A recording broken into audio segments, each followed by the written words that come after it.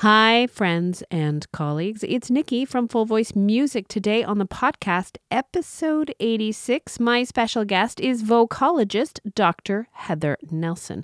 Now, today we are talking all about the field of vocology, which is a relatively new field in our industry.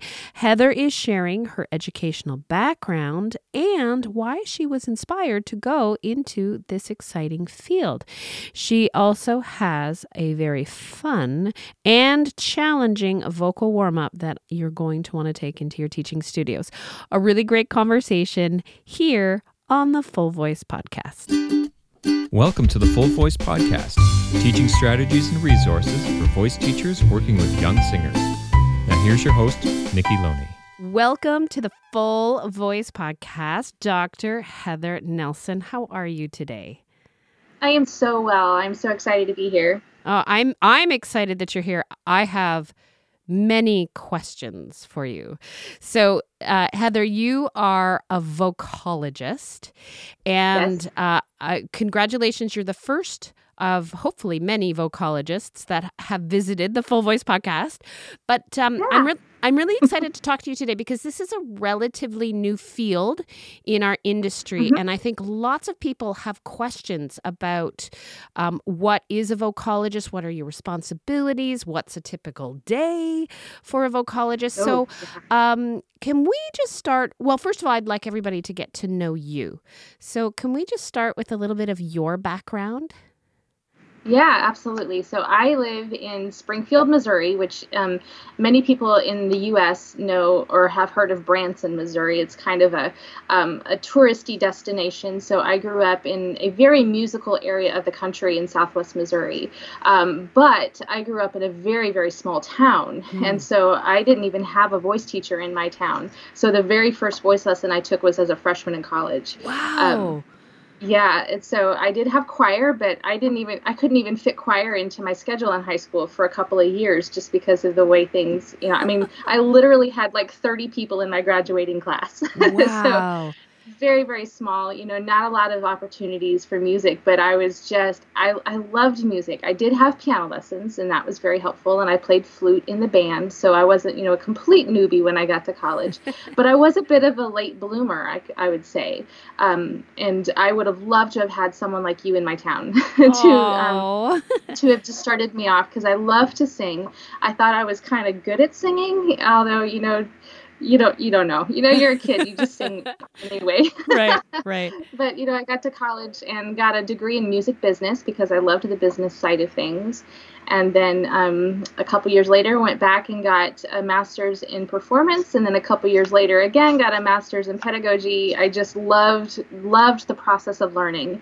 And I fell in love with teaching during that time, too. Wow. And so then I decided that I wanted to do the whole thing right. And so I got a terminal degree, a PhD in vocal pedagogy at the University of Kansas, and graduated with that almost 3 years ago. Wow. Congratulations. Thank you. So when you started college, you just took off from there and just dove right in. I did, and it was so much fun, and it was so hard, and I loved it. And then one of the advantages I really, really had, I think my piano lessons, kind of saved my bacon when I got to like all the theory work and all of that stuff. So that was it was incredibly helpful. And I'm a big proponent of teaching theory and lessons still, because that really, really prepared me as much as I could be prepared. But man, being a music major in college was so fun.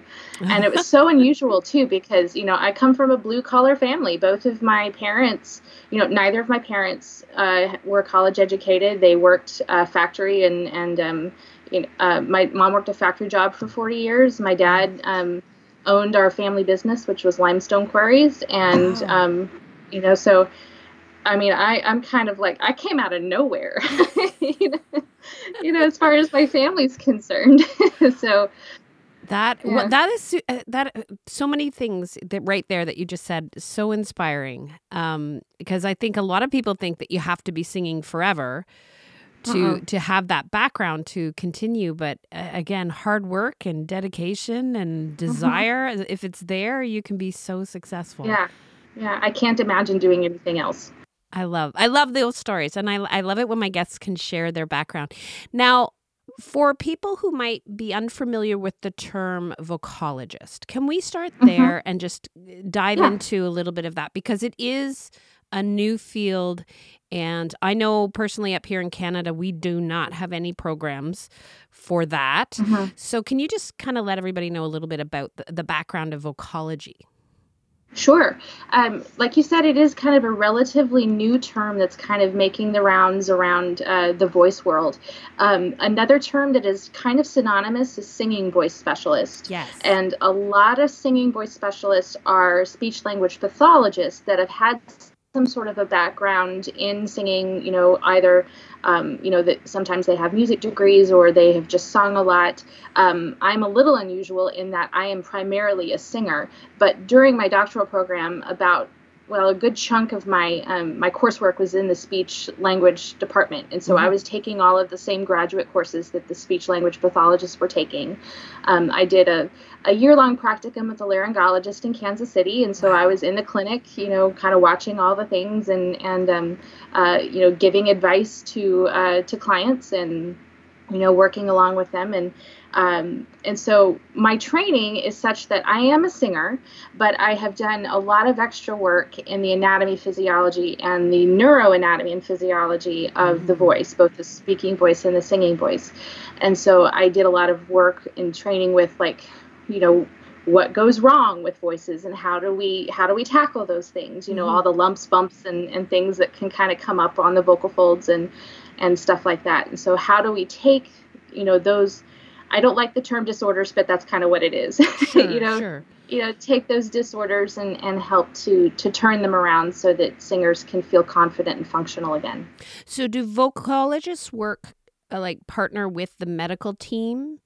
When ideally, yes. When say someone requires medical intervention, and then a vocologist would work with that, in rehabilitation. Yes, exactly. And so I am a part of a medical team. Okay. I'm not always in the clinic, but when I get referrals from the clinics and such, very often, the clients will come in and they'll bring their medical records, and so I can look at their scopes and look at their records and things like that. I can sometimes, because speech pathologists, they have to cover a wide range of things. I mean, they also specialize in things, but they have to work with stroke, swallowing, all of that stuff. I'm someone that can kind of step in and fill a gap when most SLPs wouldn't have time to work long-term with a singing client. Yes. And insurance may only cover a couple of sessions. I am not covered by insurance. I'm hoping that will be something that will change in the industry in the next few years. But if an SLP does not have time to be able to work long term with the speech or with a singing client, I can fill that gap and can really work longer term with someone who really needs the help. I think that is so necessary. I love that. Yes. I learned that the hard way with one of my students. I did not understand how broad the speech language pathology responsibilities were. And when I had a singer that was really struggling with her voice, the first speech pathologist that I sent her to, which lovely woman and very helpful, but there were certain things about the singing voice that she didn't really address. And this was about 10 years ago. So I now know better. But and that's one of the reasons why I'm so glad that you're here. Now, can I ask what a typical day is like for you? And maybe there is no such thing as a typical day, but a sample of your day. Sure. I am newly established back in Springfield, in my hometown. So I'm still in the process of building my studio here. So my days here look very different than they did. Oh, very but good. say for instance, when I was doing this in Kansas City full time, I would spend a day usually in the clinic, and just kind of follow the doc around, and I went in with voice clients and with swallowing clients, so I was watching everything. Wow. But I would usually have several hours of teaching in the evenings, and about half of my clients were referrals from the voice clinic. And with those, I'm listening for a different set of criteria. I'm listening for different things when I'm than if I were listening to someone who just wanted to improve their skills, as a singer. Because some of these clients have active pathologies, like they've got a node, they are recovering from a hemorrhage or something. Those lessons are such that I'm not always hearing good singing. Of course. And so I'm working really, really hard to create a very safe space that people can make all kinds of weird noises come out of their mouths and they still feel safe, because that's just part of the process. It's not only, just rehabbing the thing, but it's feeling like you're still going to be okay in the middle of all of that. Because it can be really, really devastating and very difficult for people when they lose a part of themselves for a while. Oh, absolutely. I am so glad that you brought that up. I'm sure that many of my listeners, and myself included, we've worked with a student that has struggled with a disorder or pathology. And for someone like myself who's not a vocologist, how could we partner with, say, someone like you? How could voice teachers who recognize that there's something outside of their scope, outside of their understanding of the voice, how would you recommend that we communicate with a singing specialist? Yeah, that's so great. And that's one of my favorite things to do, is to work with other teachers, just to be a part of the team. Because, they say it takes a village. And we don't have to know everything. And there's so much to know that we can't know everything. And so the way that I would personally do it, and this is just my process. Other people may have different processes, but what I would love to do is if a teacher were to contact me via email or whatever and say, okay, I've got this little issue, and I'm not sure quite what to do with it. We probably would just get on the phone and talk to one another first. And then if they're local, then I would go to them and maybe sit in on a lesson and just observe once. Or if they're not local, we could jump online and I could observe a lesson. That gives me a lot of information, just to kind of watch and be a fly on the wall for a little bit. And then the teacher and I would talk again, and it's like, okay, these are the things that I'm seeing, that I'm hearing, and this is what I would suggest. And then we could do a couple of different things. We could, some of my clients have come and just worked with me exclusively for a few weeks or months, until we kind of get over whatever hump that is, and then they go back to the regular voice teacher. Or sometimes the regular voice teacher and I will work in tandem. Maybe they'll come to me one week and go to the regular lesson the next week, and we bounce back and forth. Or if schedules permit, sometimes we just team teach, and we're both in the room, at the same time. I love that. So there's lots of different ways that we can collaborate. I do want to be very clear that it is not my goal to ever poach a student from another teacher. I want to be a part of the team. And many of my clients have just come to me temporarily. Most of my clients are temporary, actually. And if they stay on with me long term, it's usually because they didn't have another voice teacher previously. I really appreciate you bringing that into the light. So many teachers may be afraid to reach out because they're worried about losing their student and then losing the income from that student. But Right. I think I'm so glad that you clarified that, because I think most teachers are above board, like they're transparent. Yeah. I don't want to poach anyone from anyone. And I love that we have this community now that we can support each other. Now, if you hear a voice and you recognize that there may be some disorder, pathology, how do you go about explaining that to a student? Great question. Without actually, having a scope from a laryngologist, and we can talk about the difference between an ENT and a laryngologist too. That's kind of important. Yes, please. Well, I'll just do that right now then. ear, nose, and throat specialists, those are three different and very complex systems under one umbrella. The ear is a huge system, the nose is a different thing, and then the voice. And so even though ENTs study all of that, most of them have a specialization in one of those areas and not all three.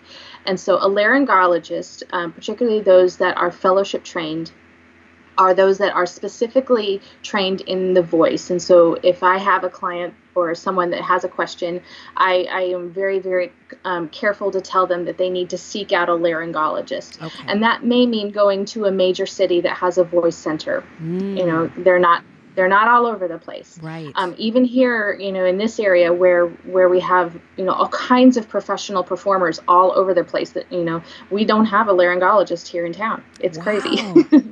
Not yet, anyway. That will probably change. But so just, asking a lot of questions and not being afraid to get a second opinion, because your voice is so important. And so it's worth it to take the time to get a really, good and clear look at what's happening with the voice. But if we don't have that, if we, if for whatever reason, cost or distance or whatever prohibits that, we are making some guesses about the voice. We're listening, we're watching, we're making good educated guesses, but it is still just a guess. And so we'll tackle a lot of things. We'll look at a lot of technique. We'll look at body alignment, breath, good healthy onsets, habits, what are you eating, what are you drinking, sleeping, all of that stuff, because that all contributes to vocal health too.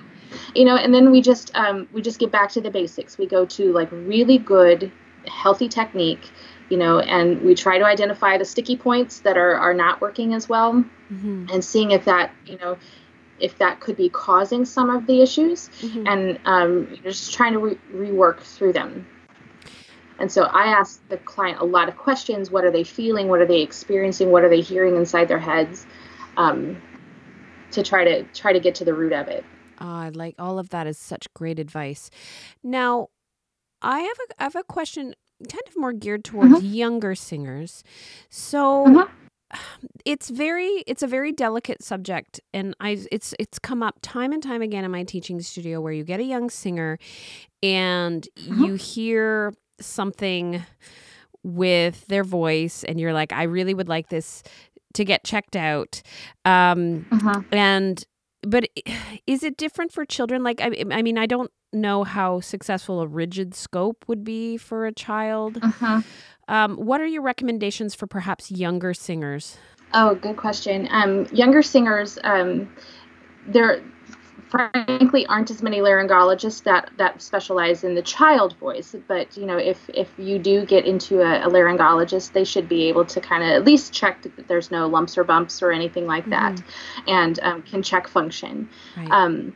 For young kids, because the system is still growing, it's very pliable, and let's face it, kids can get away with a lot more than adults can sometimes. If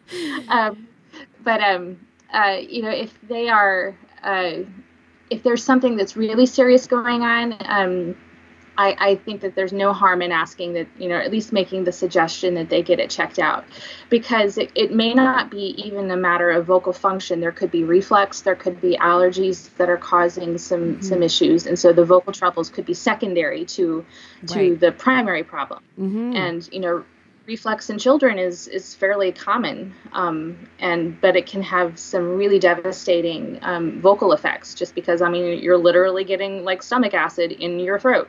That vocal folds are not happy about that.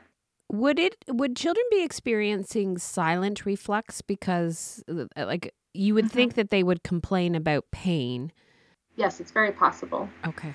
And some, just like adults, some kiddos have issues with muscle tone at the end of their esophagus, and so that can lead to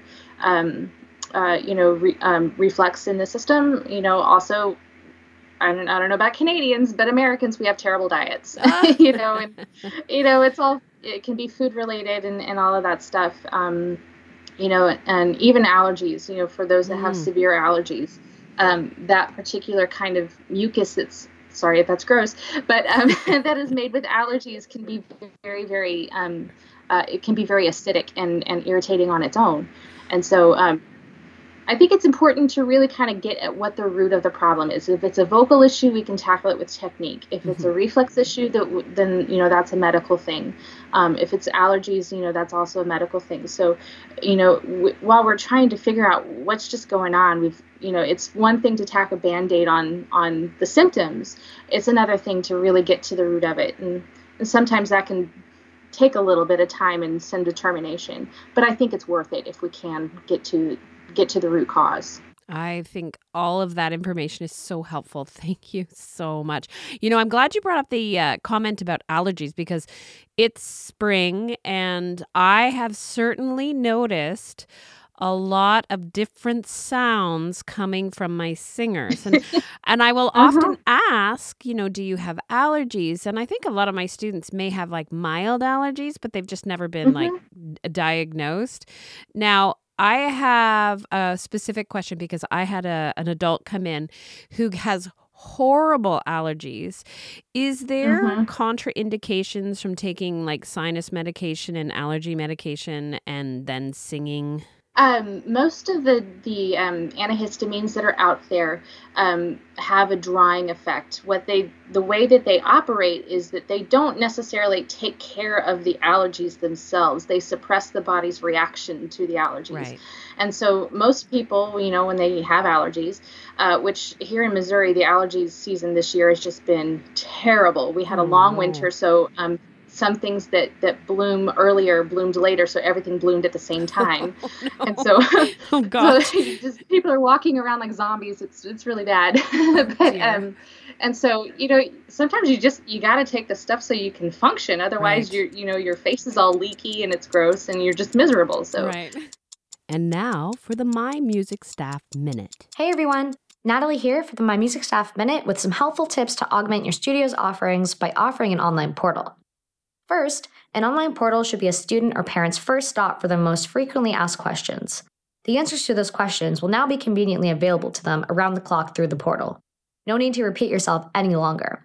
An online portal is also a great way for your students to engage with your studio outside of their scheduled lesson times. They can bring part of that awesome in-studio experience home with them. Rather than your studio being a weekly affair, an online portal allows students to interact with your studio during their daily practice. The My Music Staff Student Portal provides your students with access to their schedule, studio news, lesson notes, and teaching resources that you provide like sheet music, videos, and audio. To really cut down on your workload, let My Music Staff know your studio policy so the system can automatically handle event registration and cancellation. This enables students to register for open lesson slots and let you know of an upcoming absence without you needing to personally handle it by phone, email, or text messages at all hours of the day. In the event of a cancellation, it will follow your studio's policy. This means it has the potential to automatically adjust billing or track makeup credits for you. All of this will add more value to your students' lesson experience and drastically reduce your unpaid administration work. Just make sure your portal provides value to your students. This would mean populating your student portal with learning resources. This might mean sharing PDF worksheets, sheet music, audio recordings, or video tutorials. Start small and add material as you go. Over time, this will grow into an extensive library of online resources for your students. Start your 30-day free trial of My Music Staff today at www.mymusicstaff.com. Stay tuned for next week's tips and tricks on the My Music Staff Minute, exclusively on the Full Voice podcast. So antihistamines have a drying effect because they just suppress the body's mucus production. They don't necessarily stop the allergies from happening, and your body is still perceiving them. It makes the reaction less. And so with that, the problem is that sometimes that makes the mucus a little bit thicker or a little bit drier, and that can be almost like sticking gum or even sandpaper sometimes in between your vocal folds. And so just making sure that you're drinking a lot more water, just to keep all that stuff nice and loose and lubricated and all of that stuff.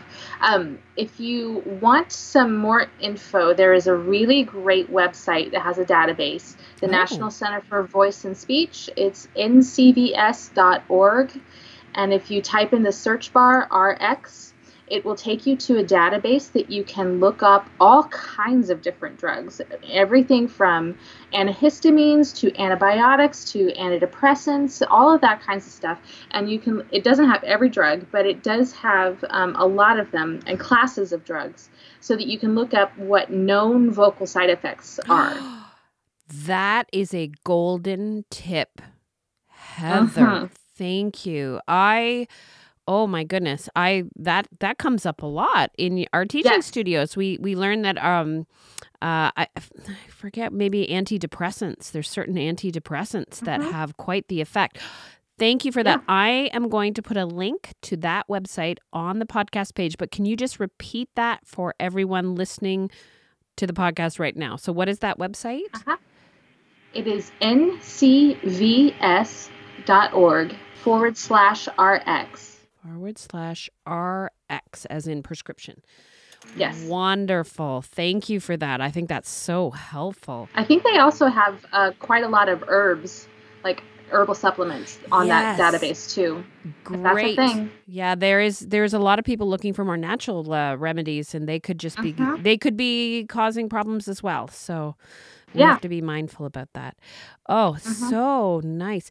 Now, if somebody is interested in pursuing this field, because it is relatively new, there's not a lot of options.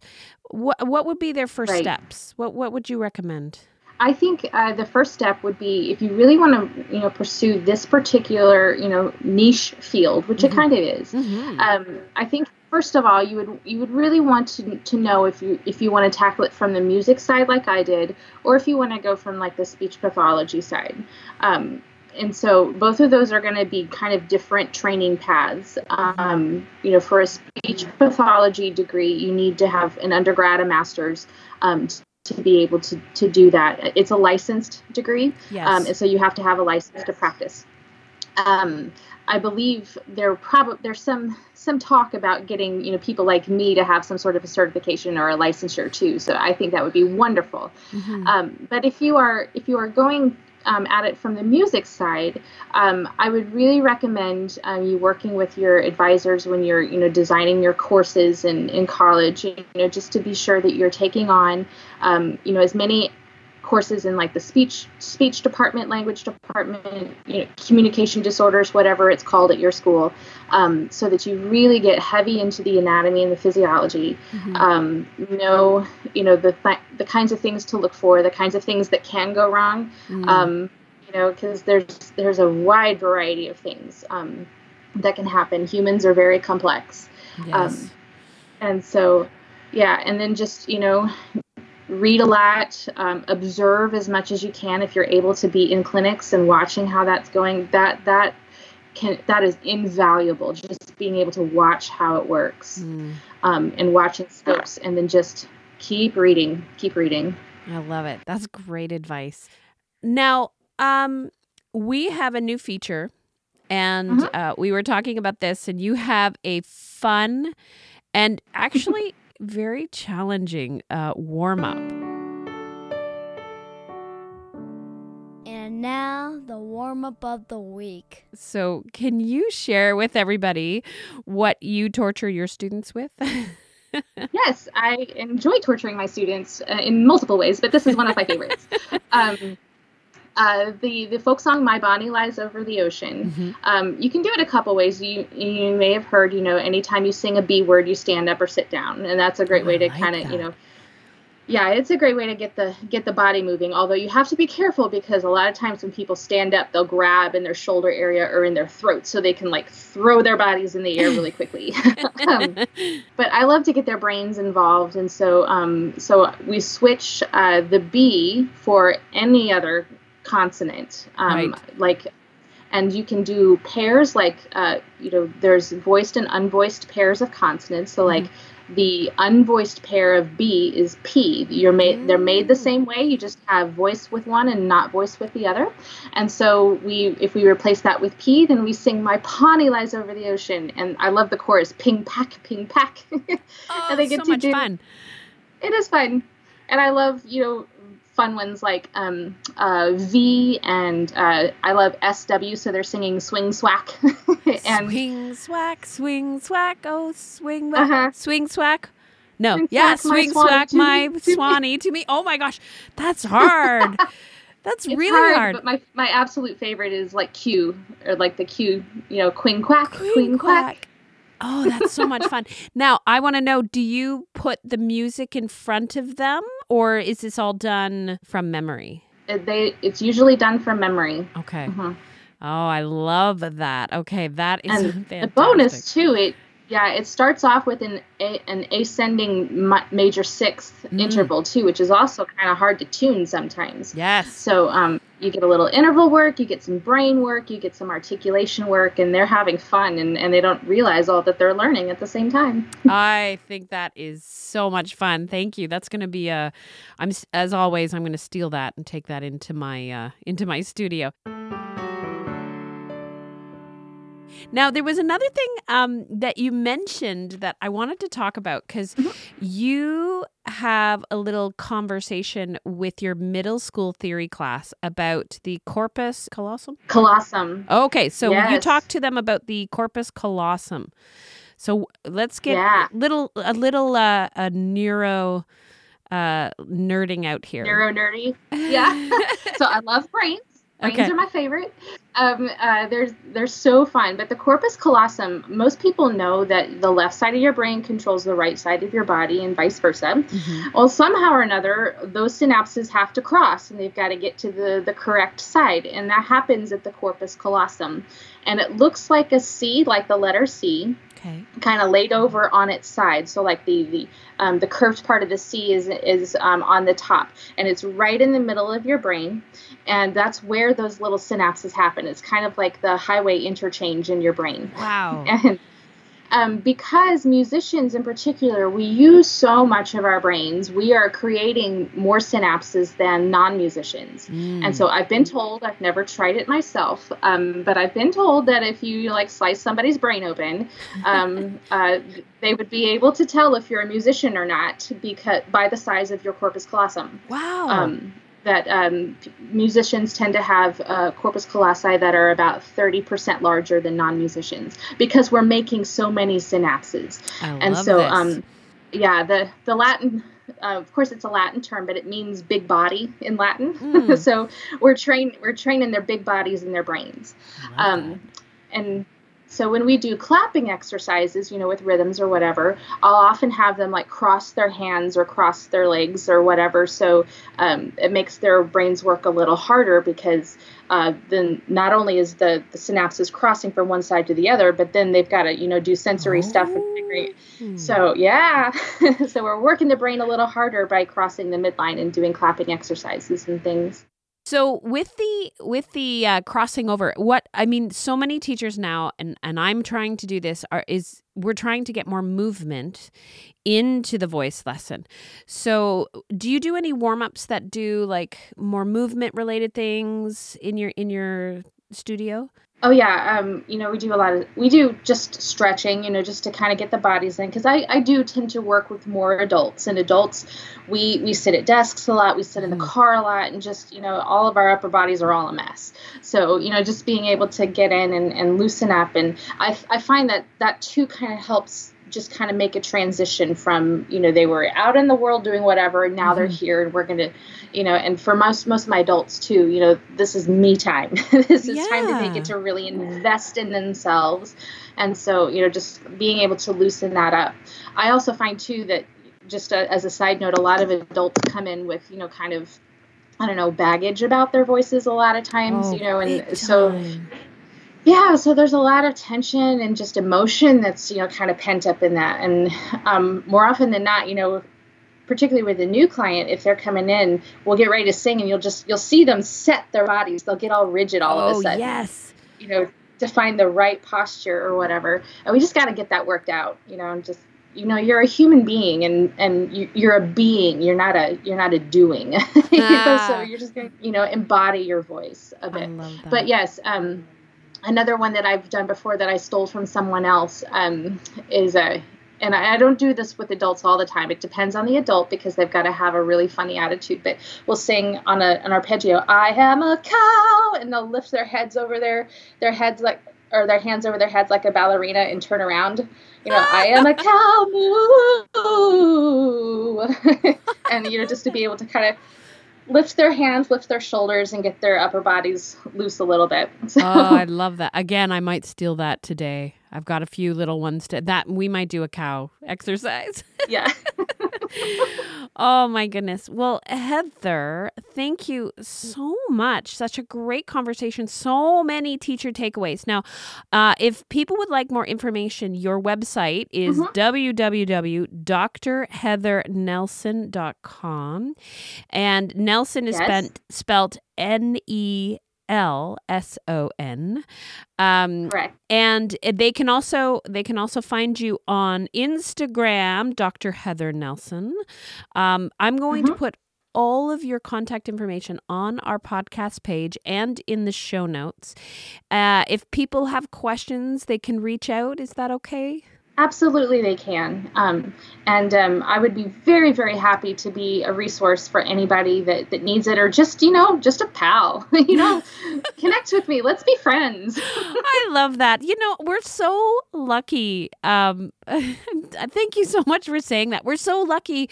My first years of teaching, I was so isolated. I was the only voice, and of course, I'm old, so there was no internet, there was no online anything when I first started. I was the only voice teacher, and I had no support, and it was such a struggle. And now we have forums, we have podcasts, we have all wonderful websites where we can share information. And I'm so glad that you are inviting people to contact you, because I'm sure there's lots of listeners who may have some questions, or may have students that require some help. And can I maybe in a little while, can we have you back? Absolutely. What's one of your favorite topics to talk about? What could we talk about next time? We can talk about lots and lots of things. My doctoral research is actually in amplitude and how brains decide how loud we're going to sing or speak. And wow. So, man, we could go super nerdy on that one because, like I said, I love brains. And I think that would be an interesting conversation. Yeah, and that's practical too, because we have to sing in all kinds of spaces, and our brains are telling us a lot of information that we're not always aware of. Oh my goodness. And can affect how we perform. All right. Well, I'm going to set a date for that. That is fascinating work. Well, yeah. Heather, thank you so much for your time today, for your passion and all of this great information. I'm truly, truly grateful for your time. And of course, for your awesome warm-up of the week. I have a feeling there's going to be singers of all ages all over our countries singing My Bonnie Lies Over the Ocean, using different letters. Love it. And again, thank you so much. Yeah, absolutely. This was so much fun. A very special thank you to Heather for her time and wonderful teacher takeaways today on the podcast. I always learn so much from my guests. Now, you can reach out if you would like to get in touch with Dr. Heather at her website, which is www.drheathernelson.com. You can also connect with her on Facebook, Twitter, and Instagram. So on Facebook, she is Heather Nelson Voice. On Twitter, she is at Vocologist. And on Instagram, she is Dr. Heather Nelson. Now, for my members of Voice Teachers for Young Singers, Heather is a part of our group. And I hope that you will reach out and say hello and ask her some questions. As always, if you are enjoying this podcast, please take a quick moment to leave a rating and a review on iTunes. This helps us so much to continue to bring you these great conversations. Your time and your comments are so appreciated. I am wishing everyone inspired teaching and happy singing. Thank you for listening to the Full Voice Podcast. For more information and teacher resources, please visit our website at thefullvoice.com. May my canoe music. canoemusic.ca.